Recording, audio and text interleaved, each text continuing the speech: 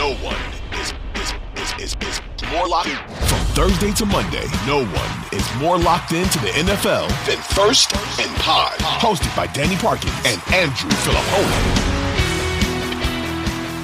All right, welcome to First and Pod. You know the drill. Every game, every team, every week, coming to you after a surprisingly competitive and interesting and close Jaguars-Saints game. Andrew Filippone is on paternity leave. I am Danny Parkins, but we only bring friends on this show. So for the next 3 episodes, he did one of our off-season episodes. Our buddy Mike Meltzer, he was Pony's year in Syracuse, a year ahead of me. Worked in Houston for forever during the pandemic. Got his passed the bar in his second state. He's a lawyer down in Houston. You still do work for Mad Dog Radio, and where do you do anything, or have you completely got out of the business? No, I'm still in the business. I'm absolutely still in the business. Yes. It's been a little tougher to get shifts during football season for, economics and schedule reasons, but I'm absolutely in. Yes, for sure. All right, good. Well, listen, eventually you're going to get smart and just use that big brain of yours and solve all of the world's problems completely. We'll see. But we appreciate you slumming it with us. It is great to chat with you. We don't talk enough, so I'm glad to do it in this format. Yeah, that's how I feel like with Pony. I'm like, I know. This is how we catch up. There was so much in that game. There was so much. There was a lot. The Moreau drop. Oh my God. How do you face your teammates? I don't know. It's right there. I mean, the play is there to be made. It was obviously a weird football game in the sense that the first 2/3 up until the fourth quarter was pretty depressing, and it felt like the Jaguars were going to run away with it. And then the Saints turn it on, they reel off 15 in a row, and then it turns into a highly competitive game. I thought Jacksonville had it with that Kirk catch and run, but that was an impressive drive. They obviously are trying to score with minimal time left. Yeah, just a brutal drop. I mean, Carr was really bad for the majority of the game. Yes. And he's bitching and moaning and calling out players and showing pain when he gets hit and just honestly coming across kind of petulant, and then drives him right down and throws an absolute dime to Moreau, who, I mean, you're not going to get an easier play. Then he has the predetermined ball on fourth down to Olave against the backup corner for Jacksonville. So I thought Carr really saved face with how he played at the end. They finally got Kirk involved. As you said, there's probably 100 more football things, but I know you, and I'm assuming you're with me here. This might be the day that I come on board with the rest of the internet and admit that it's sad, but it's time for Al Michaels to hang it up. Oh, yeah. I mean, Danny, Dude. The Christian Kirk touchdown call, he's a legend. Miracle on Ice. I mean, he's done every sport. And for such a long time, if we had this conversation 3 years ago, it would be flipped. It would be, can you believe that Al Michaels is this age and he's still completely on top of it? And now it seems like he has totally lost it in the last year and a half. And Mike, I was so in denial on this point that 2 weeks ago, it came up on the show in transition. And I was like, yeah, he came across a little disinterested. Yeah. He's a little smug, but I still like him on these games because his voice just sounds like big time football. Sure. He did not know that was a touchdown, that the previous one was a touchdown. He's confused on reviews and spots of the ball. There's no enthusiasm or situational awareness. I need to make enough money at a young enough age so I can retire. Yeah. Because if Al Michaels, legitimately one of the 4 greatest sportscasters of the last 50 years, can go out getting mocked, I need to retire before that could possibly happen to me. That's mortifying. It was one of my first thoughts after that Kirk touchdown call. You and I have gotten a little older, but we don't know, thankfully, at this point, what it's like to get old, to where you're forgetting things or not seeing it. And if it happens, you kind of chalk it up to I just forgot, memory, whatever. It's not a big deal. I wake up in the morning and something is sore, but that's okay. I'm watching, Danny, the replay of the Kirk touchdown, and I'm thinking to myself, under what angle? Like, is there something I missed on the original play to where Al Michaels could have conceivably thought that he stepped out on the one? Like, did he like lean the ball to the pylon, or like did he go into the end zone towards the pylon? Is there some reason why he thought the 1 yard line was in play? It was never in play. It was never in play. But dude, like it was sad. Like I felt sad watching it. Like obviously to be in your mid or your late 70s and making $15 million a year and being a GOAT and a Hall of Famer and all, it's a great way to go and to age and all of that. But Al, just retire. Retire before the next game. Let Carissa Thompson do it. You got to be done. You have to. Danny, I tweeted Willie Mays with the Mets with no explanation because I just wanted to throw something out there that if people understood, they would get it. And that's what that was, unfortunately. Yeah, it's not a good product. I don't think I like Kirk Herbstreit, but he does not, and I feel bad saying this, he does not sound like the NFL. And even Al, I forget, he did an interview with Richard Deitch or one of these people, like one of these media people after last season. And he talked about the criticism and how he just has to, avoid it. And he sort of disagreed with it. But you and I are watching these games on Thursdays. He's not the same broadcaster that he was the last 40 years. And he's 78 years old. Yeah, it's really, and did you hear Herbstreit? Like they were talking at the end of the game about like what his schedule was. Like he's flying to wherever game day is, I think Columbus. Yes. And then he's flying back south on Saturday to go call a game that isn't at the location for game day. That's right. Because it's a Fox game. Yeah. Too much work. Well, I think Herbstreit can handle it. It's just, I think the combination of people not being used to him on the NFL plus working with a guy who's a legend, but who's clearly not on top of his game is probably not the ideal spot for him at this point. For sure, but I'm sorry. It has to reduce how good you are at all of the jobs to be doing that many things with that much travel. But I just wonder, if you travel by private jet, which I never have in my life, how much that helps that dynamic? Significantly. I would think so. Yes, significantly. But I get it. He's basically doing almost 3 full-time jobs because the game day is a full-time job in a way. Calling the game on Saturday is a full-time job. And then this on Thursday night's a full-time job. Yeah, and they are not directly related to each other. Yes. They're sort of related, but not exactly. Yes. Yeah, it's a tough gig. All right, let's get to the games. Miami, Philly, the most recent game of the year, 1,000 storylines. What is the most interesting thing about Dolphins Eagles Sunday Night Football to you? To me, the most interesting thing is the best team that Miami has played this season. They got blown out by with the Bills a couple of weeks ago. What do they look like against an Eagle team that clearly has not been the same team, and Hurts has not been the same quarterback as last year? Does Miami do on the road on Sunday night what they couldn't do in Buffalo a couple weeks ago? That's the number one thing for me.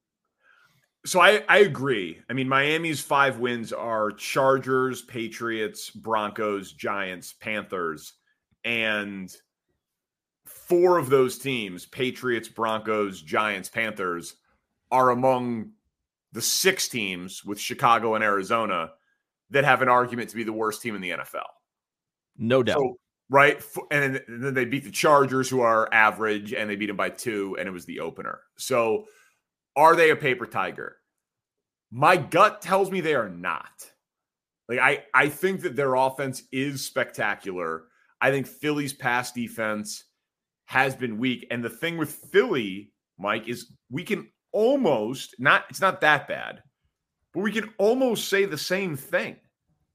Patriots, Vikings, Bucks, Washington, and the Rams are their 5 wins, and they just lost to the Jets. What of these teams with 10 the 10 wins between them, who has the most impressive single win? I was going to ask you the same thing, but it's interesting because at least Miami's wins, all of them have been, maybe except for week 2, a fairly impressive performance in the Giants game as well. But the Panthers, they were down by 14 and they came back, they hung 42 on them. The Broncos, they hung 70. That week 1 game against the Chargers was nip and tuck until the end. They made a comeback, arguably shouldn't have won. I look at Philadelphia's 5 wins, Danny. Which of those games is an impressive win? Like, regardless of the opponent, just how Philadelphia played in the game. I mean, I said on the pod that the Rams game was the one that felt the most like last year. Yeah. In that, they flew across the country. Kupp was back. The Rams offense had been looking better, and they held them to 14 points and were in control, like in a wire-to-wire spot. That would be the one. That felt like, that's not that impressive of a win. So I mean, if that's their best win, I think Miami's going to go into Philly and win. If Philly plays the way they did against the Jets, I think so too. And I know this is not me breaking new ground, Danny, but if you look, obviously this game is very hard. Then Philadelphia plays Washington on the road, and then you have the absolute murderer's row of a schedule that they face, which could very well end up in Dallas getting or winning the NFC East. And I also thought with Hurts, I don't know how you felt, but it felt on that last drive against the Jets like he was looking around. It had been such a frustrating day, and it just felt like he kind of gave in a little bit. It felt to me like he kind of gave in based on how frustrating it was and the pick to Tony Adams. Yeah, it was just super uncharacteristic for what everybody says about who he is. Exactly. And it's one game, it's a moment, but it's something I felt that was noticeable. No, I agree. They've had 2 high-scoring games really this year that Philly has offensively. I wonder if they can, if anyone can compete in a track meet with the Dolphins. But I'm rooting for us coming on the pod Sunday night after this game, 42-38. I'm hoping that this is a Big 12 game. Yeah, this and what is kind of a weak or kind of a weird schedule, as we'll get to here with some of these games. I think the NFL could be saved by basically every single window having a marquee matchup, and this one is an excellent Sunday night game. I mean, this is a tremendous matchup. Yeah, it makes. I mean, it's obviously a possible Super Bowl preview. Yes. Both of these fan bases absolutely believe they can be in the Super Bowl and win it. Quick question, Danny, for you on Miami. The way they're built, Tua would be the MVP if the season ended today, but they're so high flying. McDaniel's a really good coach. They basically, it feels like they've solved offense. But when I think of teams built this way, unless you're like the 99 Rams, do you worry about this lasting or being able to last for the next 3.5 months? We did something about them peaking too early. I think it's certainly possible, but speed doesn't slump. When I watch them, they are noticeably faster than everybody. Yes. And Achane, I don't think they're going to trade for a running back because they came out and said basically the second they put him on IR that they think that they're going to get him back in the 4 weeks, that it'll be the minimum. Yeah. And then in the first game when he's on IR, Mostert has the monster game. I think if their big 3, Waddle, Tyreek, and Tua, I think if they're healthy, they're just going to put up numbers. I'm betting on the Buffalo game being the aberration for them. That's I know a couple of smart gamblers who took Tyreek Hill at 75-1 to be MVP. Well, I know 15 of the last 16 have been quarterbacks, and I know he's the favorite for Offensive Player of the Year, which is obviously much more likely. That's like a 2-horse race at this point with him and McCaffrey, who's got the touchdowns consecutive game streak going. But Tyreek Hill could shatter Calvin Johnson's single season receiving yards record this year. So if that happens, he will get consideration. He'll get consideration. It's one of those things where he's not going to win MVP, but at 75-1, that's tremendous value. Yeah. Yeah. On principle, most places now it's like 40-1. Yeah. So. On principle, that's a good bet. Very good bet. All right, let's start moving to these games here. Probably the clear second best game of the day. Baltimore, Detroit. There's been a trend this year where the team that gets, appointed the darling of the NFL immediately loses the next week. I find this game to be fascinating. Do you think Detroit survives as, Dan Campbell has gotten Coach of the Year respect. They are 5-1. People are talking about them as maybe being the second best team in the NFC with San Francisco. Do you think Detroit survives this game against Baltimore? I say they do not. I'm still kind of gauging my trust factor with the Lions, and obviously they have done a great job going back to last November or so, the big win against the Packers last year in Week 18. That showed me something. They got off to a great start. The defense is much improved. We know Goff's playing a high level. They're doing this now without Montgomery. I think Gibbs is back in this game. I just think that Baltimore, they should be 6-0.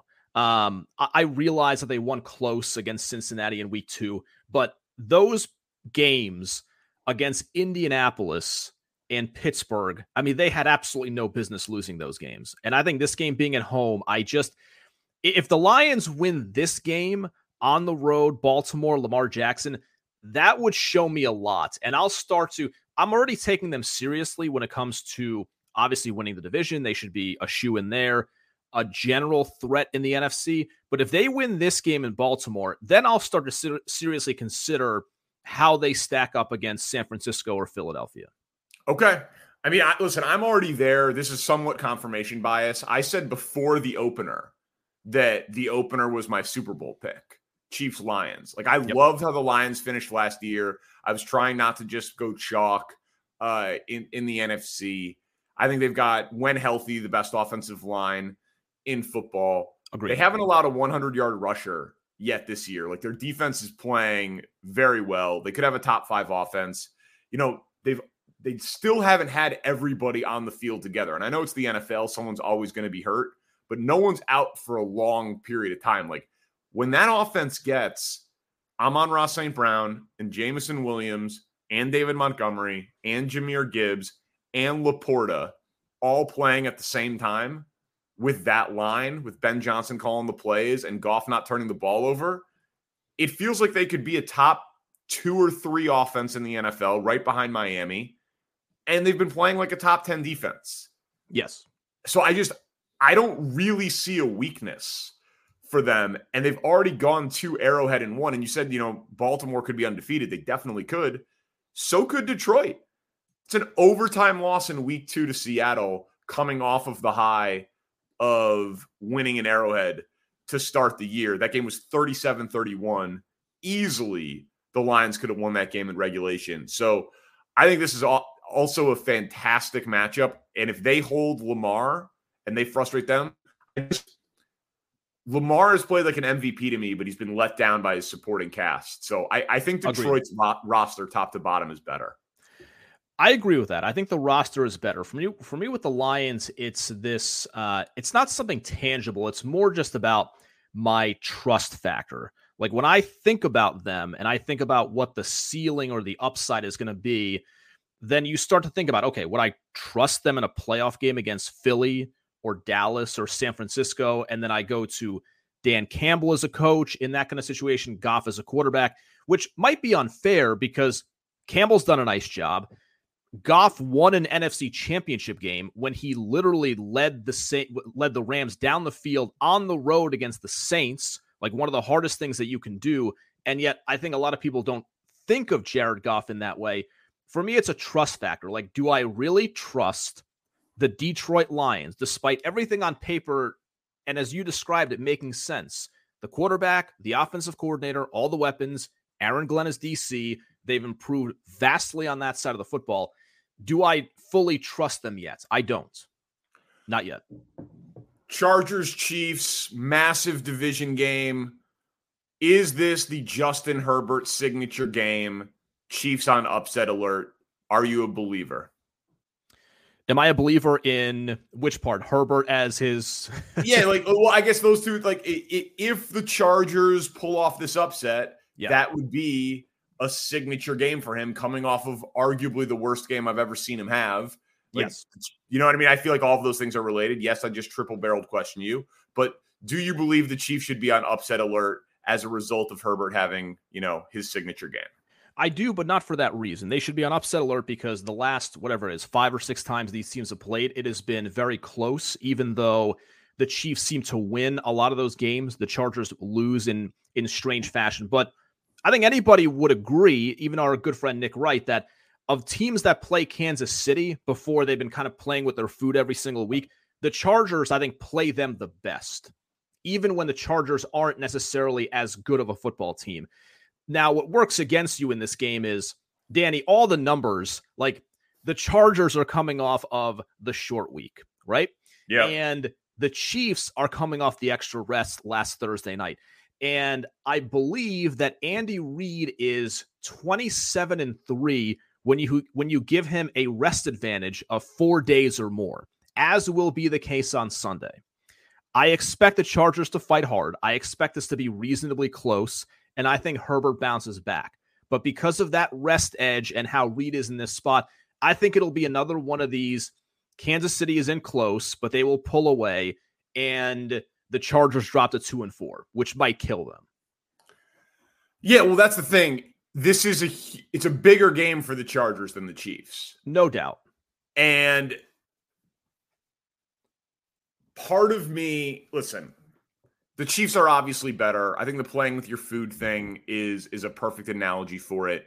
Their defense is so good that it's a little weird that through a third of the season, the Chiefs' defense has been better than its offense. Yeah. With Mahomes, Reid, and Kelsey. So if that's the case, and the line has been good and healthy, you just assume that they're going to turn it on. But they traded a future 6th-round pick, like in a pick swap, for Mecole Hardman. Did that trade move the needle for you at all for Kansas City? Here's why it did.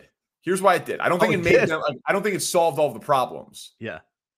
But it tells me that they're seeing the same thing that we're seeing. There's something wrong. There's something wrong. There's something missing on offense. I'm not saying that they're desperate. I'm not saying that they're panicking, but they're like, all right, this guy is fast. Our fast guys, Sky Moore and Kadarius Toney, have both been disappointing. He's fast. He knows the offense. Let's bring him back in here and see if it works. So, and it's not much of a future investment, obviously. So I'm surprised. There's something wrong with the Chiefs. It's a desperation spot for the Chargers. I'll say it. Chargers go into Arrowhead and win. Okay, you think they just flat out win the game? I mean, listen, obviously I don't believe it with my full heart, but I'm going to be the last person on Justin Herbert Island of saying that dude was special from day one and he's got special talent, but he seemingly hasn't gotten any better since he's been in the NFL. And I don't understand what happened last game. I don't believe that inaccuracy was because his finger is hurt on his non-throwing hand. Like, I have no idea what the hell that was. He needs to have a good game. This is as good a spot as any for him to do it. Interesting. That was really the first time, Danny, that Herbert got any national criticism. And did you have the feeling kind of like people were criticizing him because there was the feeling of like, okay, well, we haven't really criticized Herbert at all the last 3 years, and now clearly he played poorly in that fourth quarter, so now we really have to do it. We really got to do it now, and it might go a little overboard just because we hadn't done it before at all. I think it was part of it. I think it was the Cowboys. I think it was an island game. I think it was a Monday, not a Sunday. So it also like got its own day in the takeosphere. Yep. Like if that was Sunday night football and it blended in with all the other games on Sunday, but like, the Thursday night game gets a ton of play on the Friday shows. The Monday night game gets a ton of play on the Tuesday shows. So I think there was a lot of things that led to it, but I think he bounces back this week. I think that's going to be an awesome football game. Agreed. Bucs Falcons. Do you have any conviction on who's going to win this division? That is an excellent question. Do I have any conviction on who is going to win this division? No.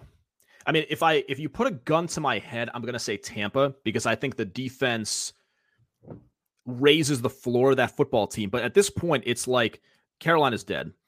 Atlanta, I got to bet on a quarterback who has about a 50-50 shot of being benched every single week. And the Saints, we saw them on Thursday night. Like that feels like they're not terrible. They're just in this jumble of mediocrity. But I feel like Tampa's a little bit better. I think Tampa's a little better. I think, again, gun to my head, I'm not in love with Bowles as a coach. Baker obviously had a down game. They missed some big connections last week against the Lions that could have kept them in the game. I'll pick Tampa to win the division. Not a ton of confidence in it. I'm floored by Tampa this year. In what sense? Well, okay, in this sense, I thought that they were very live to trade away Levante David and Mike Evans. Yeah.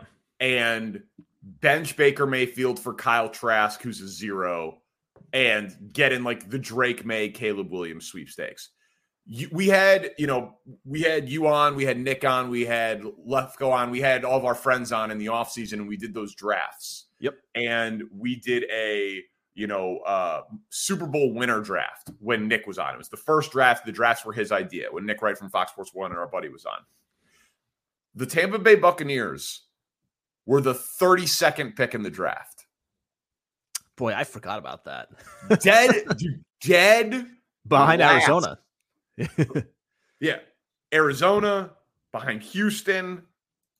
Like they were the dead nuts last pick in the draft. Yes. And right now, they are the dead nuts favorite to win the division. And I don't know if they'll buy, but like they are just playing, even though they still can't run the football. They were the worst rushing team in the NFL last year, one of the worst this year. That fundamental thing hurts them if they get a lead, because no lead is safe because they can't just like run the 4-minute offense and ice out a game. But they are, in a bad division, the team with the fewest flaws. So I begrudgingly have to pick Tampa Bay. I guess what we may have missed was, I think we all realized that the roster is still pretty talented, right? You've got Evans, Godwin, Wirfs on the offensive line. You have a lot of talent on defense with Vea and Barrett, David and Devin White, like the cornerbacks, Davis and Jamel Dean. You have Winfield. Like they still have a lot of the same guys who were on that team that won the Super Bowl a couple of years ago. But I think there was this uncertainty with Baker Mayfield to where if he was the guy who played like he did in Carolina last season, then it could have played out exactly the way that you said it, that you start trading off these pieces and you're in contention for a top 3 or top 5 pick. But the flip side is, if you have all those pieces in place, while I don't love Bowles as a head coach, as a Jets fan, he is a really good defensive coordinator. So they're going to have a solid defense. And I think Baker, last week notwithstanding, has been pretty solid this season. Is that fair to say? I mean, he's 8th in QBR. Yes. 7-3 touchdown interception ratio. Like he's done a pretty nice job. That's what I'm saying. Like coming in, it was like, oh, maybe the worst coach quarterback combination in the NFL. And a third of the way into the season, that is just a ludicrous preseason take that I don't think was that out there for us to have before the year, but it's aged horribly. He has been better than Deshaun Watson has been. Correct. Yeah, it's been, they don't get a ton of attention because they can't win the Super Bowl. They've got a low ceiling. It's not a huge fan base. It's not a huge market. But from preseason expectations to where we are now, it's probably the Texans because of Stroud. Yep. And Tampa. I mean, it's a short list before you get to the Tampa Bay Buccaneers. Yeah, I think you're right. I'm surprised that Baker, because like you could have seen a scenario, Danny, where Baker goes to Carolina, then he gets let go, and you have that little resurgence, the win on national TV with the Rams. But like Baker Mayfield in December of 2022 was about equal odds to be on like College Game Day in 3 years as compared to being a starting NFL quarterback. That's the surprising part of this. Yes, it is ridiculous. We got to keep moving or else we're going to shatter Pony and I's all-time pod record here. All right, Browns and Colts. The news of the week is that Anthony Richardson has elected to have season-ending shoulder surgery. If you were a Colts fan, how would you feel about what you saw from Anthony Richardson and that draft selection? I would feel, all right, on a scale of 1 to 10, I'd be about a 7.5 to 7.8 out of 10. And I wouldn't be an 8 or a 9. Maybe that, I don't know if you consider that high or low, but on the field. I just like that you don't even just go 7.5, 8, 8.5, that you give me to the 10th of a degree of point. That's how I am. Somewhere between a 7.5 and a 7.8. I love you, Mike Meltzer. Go on. I like how Richardson looked. I like the combination of Richardson and Steichen. So that's another thing in the feather of the Indianapolis Colts cap, that I like the coach quarterback combination, in that it seems like Steichen schematically is the right coach for that quarterback. Danny, this was a point of discussion here in Houston when the Texans were considering drafting quarterbacks at number 2. One of the under-discussed stories about Anthony Richardson at Florida is not only was he highly inconsistent and erratic week to week, but that dude had a bunch of injuries. Like, he had a knee injury in college. He had a concussion. He got hurt celebrating at one point. He was not consistently healthy in college. And now you have the 2 injuries this season. And maybe it's not fair. It's not his fault. He gets hurt against the Texans. He's out. He comes back. AC, shoulder, unfortunately done for the season. The durability has to be a question with this guy moving forward, especially because one of his main attributes is going to be his athleticism and his mobility and just the physicality of how he imposes, his body on the game. I'd be completely terrified if I was a Colts fan. So you think I'm being too optimistic with that number? Well, if you said he gets 10 years of health, yes, I think he's going to be great. But I have absolutely no reason to believe that he's going to get 10 years of health. And so then it's just, are you going to get enough games and enough data to feel confident to give him the 5th-year option, to give him the second contract, that he can evolve as a passer when the athleticism wanes? Like, if he's the guy that misses games every year, it's just really tough. I said it the day they made the pick when we did our draft reaction pod. Yep. Ballsy pick, but you had to love it. Because in the AFC, you have to go through Mahomes and Allen and Herbert and Lawrence and Deshaun and Rodgers and all of these like insane talents at the position. You couldn't take a safe pick. And this guy, he looks like a superstar. Crazy poised, crazy athletic, crazy strong arm, crazy smart. Cool. I'm in. Like that, to me, what I saw, I loved. But what I saw was like the preview for Top Gun Maverick. Like, the movie ended up being dope, but and the preview was one of the coolest things I've ever seen. But imagine if you never got to see the movie. That's what I'd be worried about with the Colts fan. Like, are we only going to get to see the previews? Are we never going to get to actually sit down and watch this dude's career? But he looked really good. One thing that you said in the notes, though, and you just have a lot of insight into Deshaun Watson. What do you make of this injury situation and the idea that he is not wanting to play, or people think that he's Derrick Rosing it, or whatever people are saying?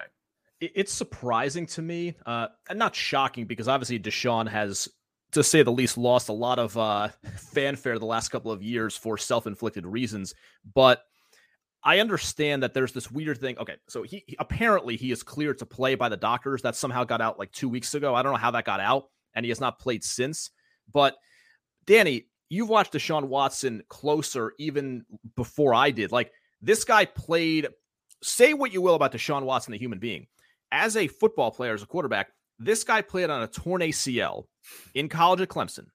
He took a bus 5 years ago from Houston to Jacksonville to play in a football game because he had a punctured lung. And they didn't want him to fly. Yeah. Yeah. He couldn't fly.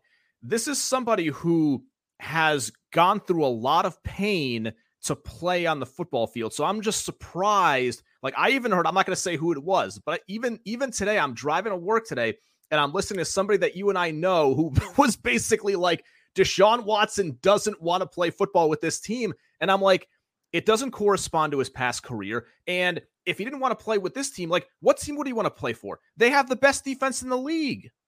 So I am with you. I am in full agreement.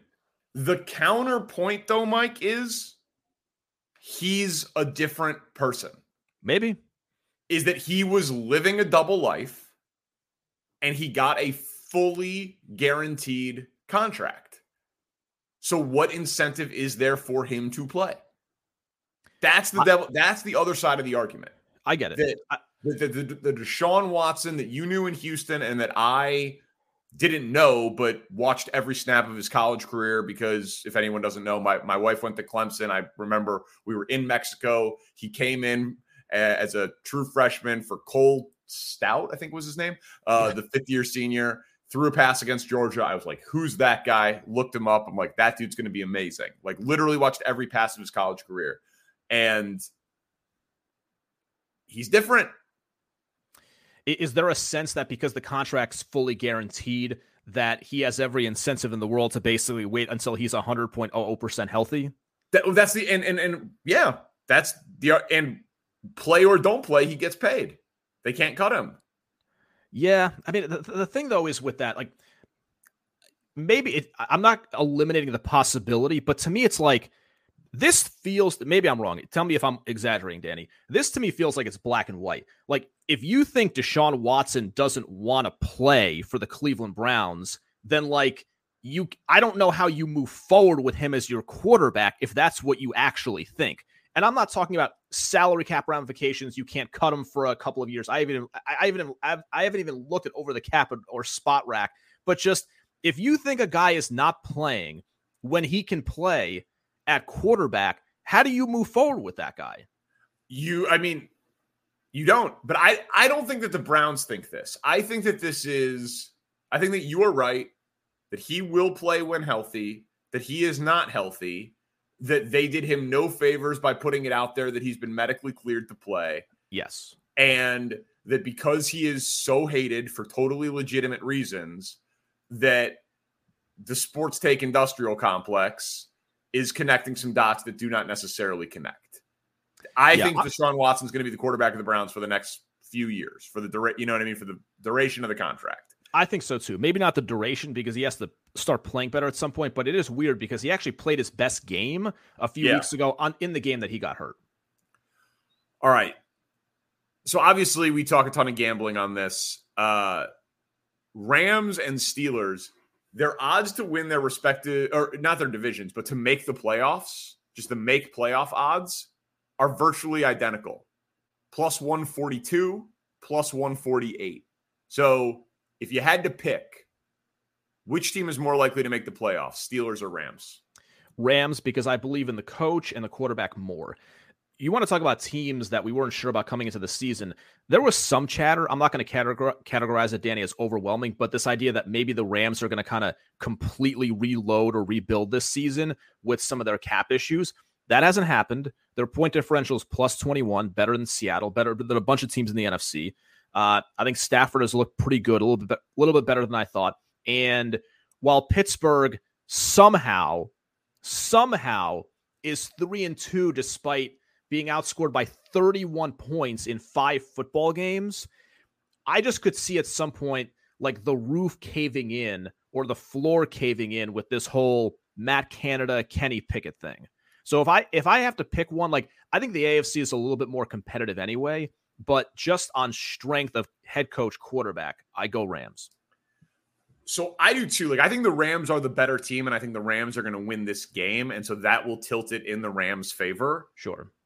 But the Steelers' schedule is just much easier. Like their toughest games the rest of the way, they've got Jacksonville at home. They got to go to Cleveland and Cincinnati. Division games, weird things happen. And then they're in Baltimore to end the season. I see your point. Yeah. And then if you look at the Rams schedule the rest of the way, they have an at Dallas.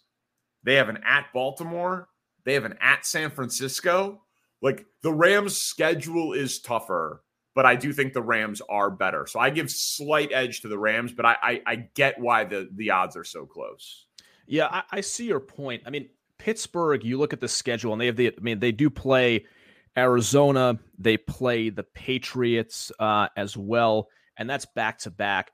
But I look at the Rams like you play the Giants, the Saints late, the Commanders. You know, who knows what situation they're going to be in. One more with Arizona. I want to see what it looks like with the Steelers. Like, you look at these last couple of weeks, and the Raiders, I think they should have won that game, but they were helped out by coaching, blown out by Houston.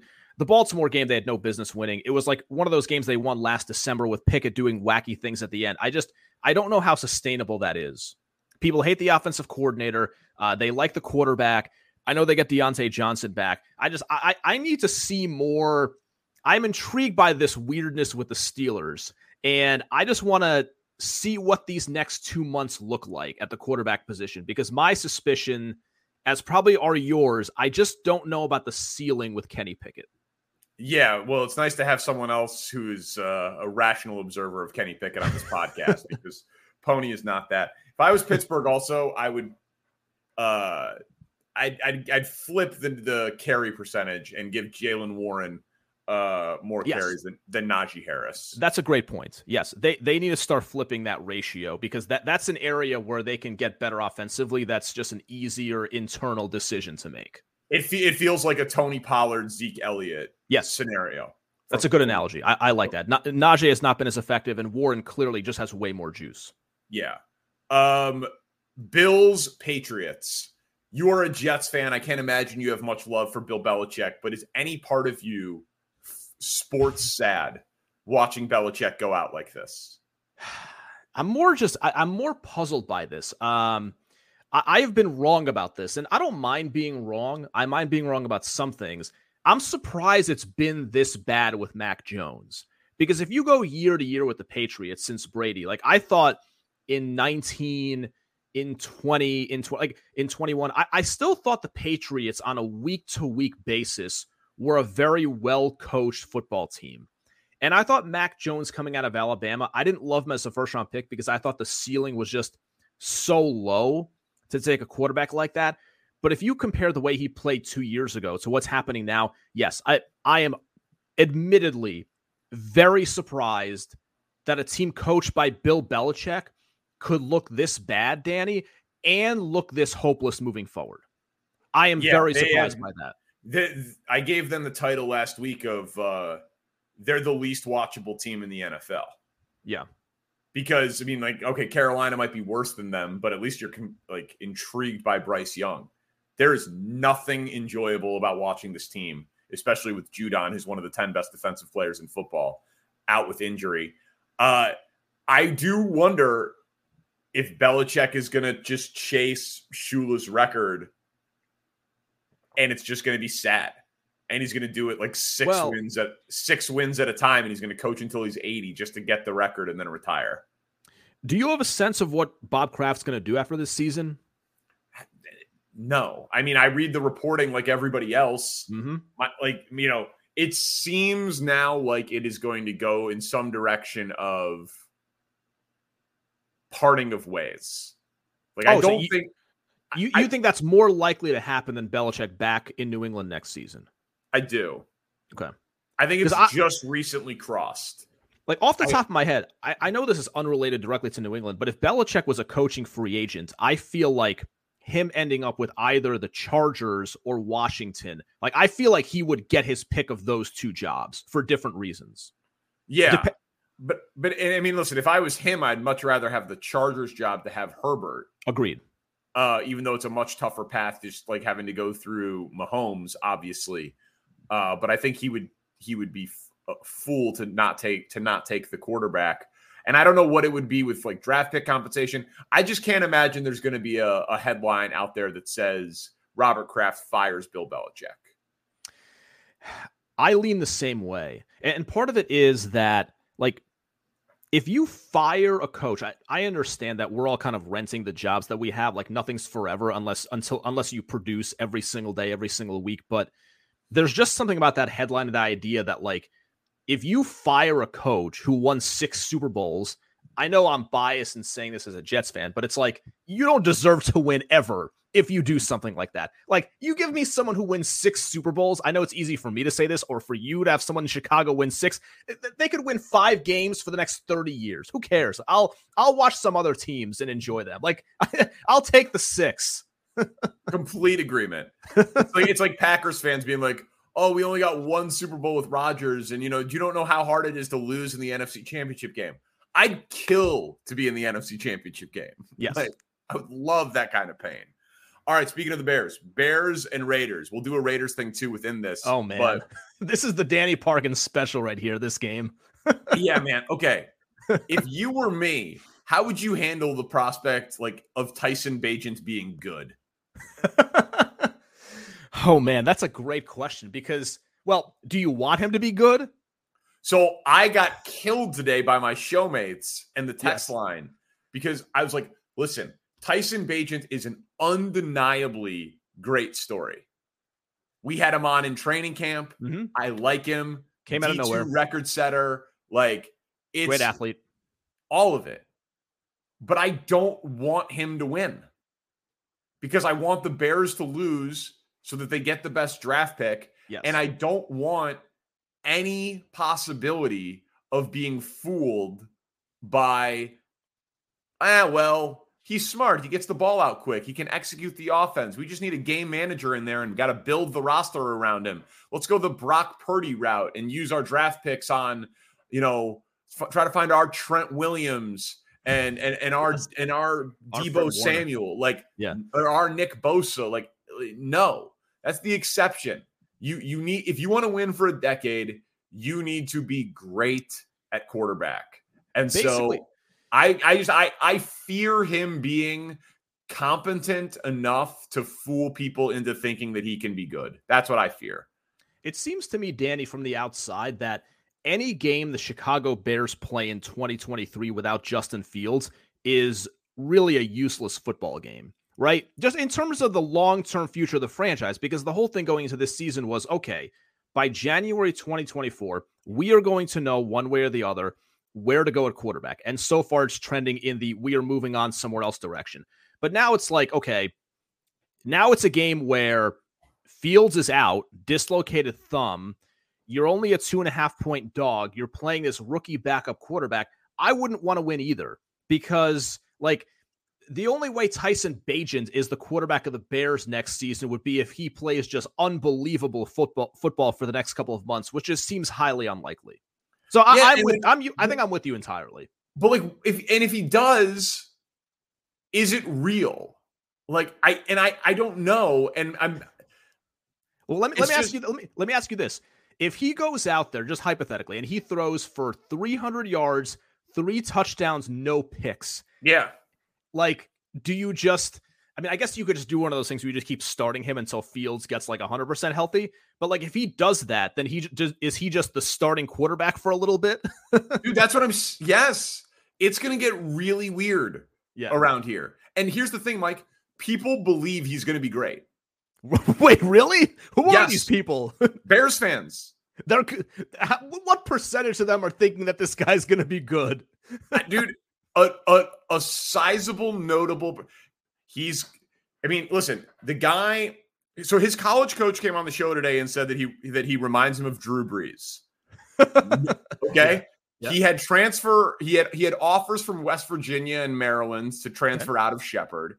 Turned him down. Said he only would have left Shepherd for like a Notre Dame or an LSU. No one ever had more passing yards, touchdown passes, or total touchdowns in D2 than this guy. He's crazy productive. He's smart. He dominates these press conferences. He's got a quick release. Like, I don't think he's going to look bad. But what is his ceiling? And so, like, literally today, I'm like, who just comes out of nowhere? And he's like, Tom Brady, Kurt Warner, like. I am in a world where people are arguing exceptions instead of rules, and it terrifies me. I know we're going crazy long here, but I did like your Davante Adams point that I'd like you to make right now. I'll make it real quick. I remember I was on Sirius XM the night that this trade happened 1.5 years ago, and my initial reaction was, how is this going to work out? Yeah, Davante Adams is a great player. He is one of the 5 best receivers in football. He's an elite route runner, catch, the whole thing. But you're at that time pairing up with Derek Carr. What the hell is the upside with this football team in that division? And now it's a new quarterback, but it's basically a different version of the same quarterback. And Davante Adams is upset this week because of some combination of production and really them not winning. But my thing is, what did he expect? Like, what? This is not a well-run franchise. This is essentially a useless head coach who is mediocre at best. I think they're kind of floundering in mediocrity. I don't know what Davante Adams expected leaving Green Bay. This is what I anticipated happening when the trade happened 1.5 years ago. Correct. I will say that any criticism that he's getting for these comments is completely unfounded. Because what he said was, he's like, listen, this isn't about us winning or losing a game. They barely beat the Patriots, who might be the worst team in the NFL. He's like, I didn't come here to just win by a little bit against a bad team. I want to play at a high level. And for us to play at a high level, our offense needs to be a lot better. And the only way for our offense to be a lot better is for me to be a lot more involved because I'm that dude. So he's basically saying, like, we should not be settling for 4-point wins over the Patriots with our offense punting 3 out of 4 drives. Like, he is holding them to a championship standard. The problem is they're not a championship caliber organization. That's the thing. Yes, I think he's a winner. Like, if that's a thing, he's a winning football player and he's a top-notch pro. I echo everything you said. If that's what he wants, he is playing for the wrong franchise. Correct. With the wrong coach, wrong owner. He partly orchestrated it. Yes, exactly. And I feel a little bad internally saying that because he is an excellent player. But when you leave a situation like Green Bay for a situation like this is what can happen. Yeah, this is like what you get. Yes. What's happened with Tyreek Hill in Miami is, I think, in the history of these things, a pretty rare thing to leave a guy like Mahomes and still be competing at a very high level somewhere else. Yes, completely agree. Arizona and Seattle. You see any way that Arizona keeps this game close? I'd be surprised. Now, I will say they played pretty decently last week, at least for a while, against the Rams before things kind of faded away entirely in the second half. But I think Seattle, with how close they came, they failed in the red zone a million times. Geno was bad in the red zone. This feels like a get-right game for Seattle. That's how I look at this. Arizona, I think you mentioned it on the podcast on Sunday, that this kind of feels like what we thought they were heading into the season is now turning into reality. They're going to fight. They're going to compete hard. I think it's a get-right game for Seattle. What does intrigue me for Arizona a little bit is, activating Kyler Murray, and are they going to actually play him at some point this season? Because that's not just a who gives us the best chance to win on Sundays. That's a whole organizational decision about draft picks, quarterback, Kyler Murray, the contract, the cap, a trade, all of that. Why would they activate him if they're not going to play him? Well, people have had the theory, I don't know what I think yet, but there's a theory that if they are bad enough and they're just going to end up with one of the top 3 picks, that why risk having Kyler Murray on the field in November and December, give you a better chance to win? And what if he gets hurt again? He's got more guaranteed money left in the contract. Yeah, no, I get that. I'm just saying once they activated him into his window to return, which is I think 21 days. So, he's got 3 games basically to be put on the roster. I just assumed if they were going to not do that, they would have not activated him. They'd be like, setback from the injury, and they would have hid behind that and the whole thing. So once they did that, I expected him to come back. Seattle's defense has been very inconsistent. I don't think that they're very good. But I think that Arizona, I think the wheels have fallen off. Like I think that Dobbs is a nice guy and a smart guy, but not a very good quarterback. And they just simply don't have enough talent. I think Seattle's offense is excellent. So I think that this game gets ugly pretty fast. I'll go shy of excellent, but we're on the same page with that. I'd be really, really surprised if we're talking about a Cardinals win on Sunday night. Giants Commanders. I said the Commanders were going to be the 7th seed in the NFC before the year. Not looking great. They're almost a 3-1 dog to make the playoffs. Do you, I would assume you would agree, this is a must win for the Commanders if they've got any shot? Yeah, absolutely. For them to have any shot of the postseason, they got to get the 4th win, got to get to 4-3. They still have, obviously, including this one, 2 more with the Giants. But that you want to talk about a team, Danny, that has a tough schedule. Like minus New England, basically every team they play is either pretty decent or really, really good. So yeah, they're in big trouble. Yeah, I think they're in trouble despite the win against the Falcons. That 3-game losing streak probably kills them. Yeah, I think so too. The schedule is, it's after this Giants game, it's Philly, then New England, but then in Seattle, Giants again, Dallas, Miami, at the Rams, at the Jets, Niners, Cowboys. Brutal finish. Yeah, they're probably drawing dead. I don't get why their defense isn't better. I don't get why their defensive line with 4 first-round picks isn't better with Jack Del Rio and Ron Rivera coaching them. Like they invested so much. Everyone's like building the trenches, defensive head coach, all that stuff. And it's not been a difference-making unit for them with any degree of consistency. I feel the same way. They have a lot of first-round picks on defense, not just on the defensive line, but and they have weapons like that. That's the other part. And now I know Howell has been better than some people thought, but like McLaurin, Samuel, Dotson needs to get involved more. Like they have Dotson has been brutal. Yeah, I don't get it. I really, really, really liked him out of Penn State. I really like that guy. That's been disappointing. I don't think they're well coached. I do not think that they're not a well-coached football team from the head coaching perspective. And I think that kind of colors everything as sort of a domino effect down the line, because I do think there's more talent. I think that a superior coach could maximize that team, even with the quarterback having some limitations at some point. And we'll see if that ends up being Eric Bieniemy. All right, Packers and Broncos. Aaron Jones is back. Multiple players on the Packers called Aaron Jones the best player on the Packers, which raised my eyebrows a little bit this week. Do you think this is potentially an audition for Aaron Jones to return from injury to immediately be traded away in a running back market that people seem to think could be active?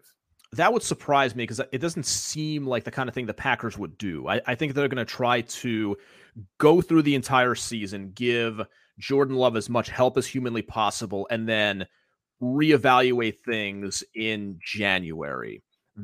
I'd be very surprised. They gave Jones an extension. I think when they've been at their best the last 3 to 4 years with Rodgers is when Aaron Jones has been playing very well. Yeah, if he came back, played well, they traded him, that would surprise me. Yeah, I mean, listen, I asked the question. I don't think it's more likely than not, but I mean, we talked about Jonathan Taylor getting traded, then they signed him. We've talked about Saquon being traded to, Baltimore. I suppose that's still possible.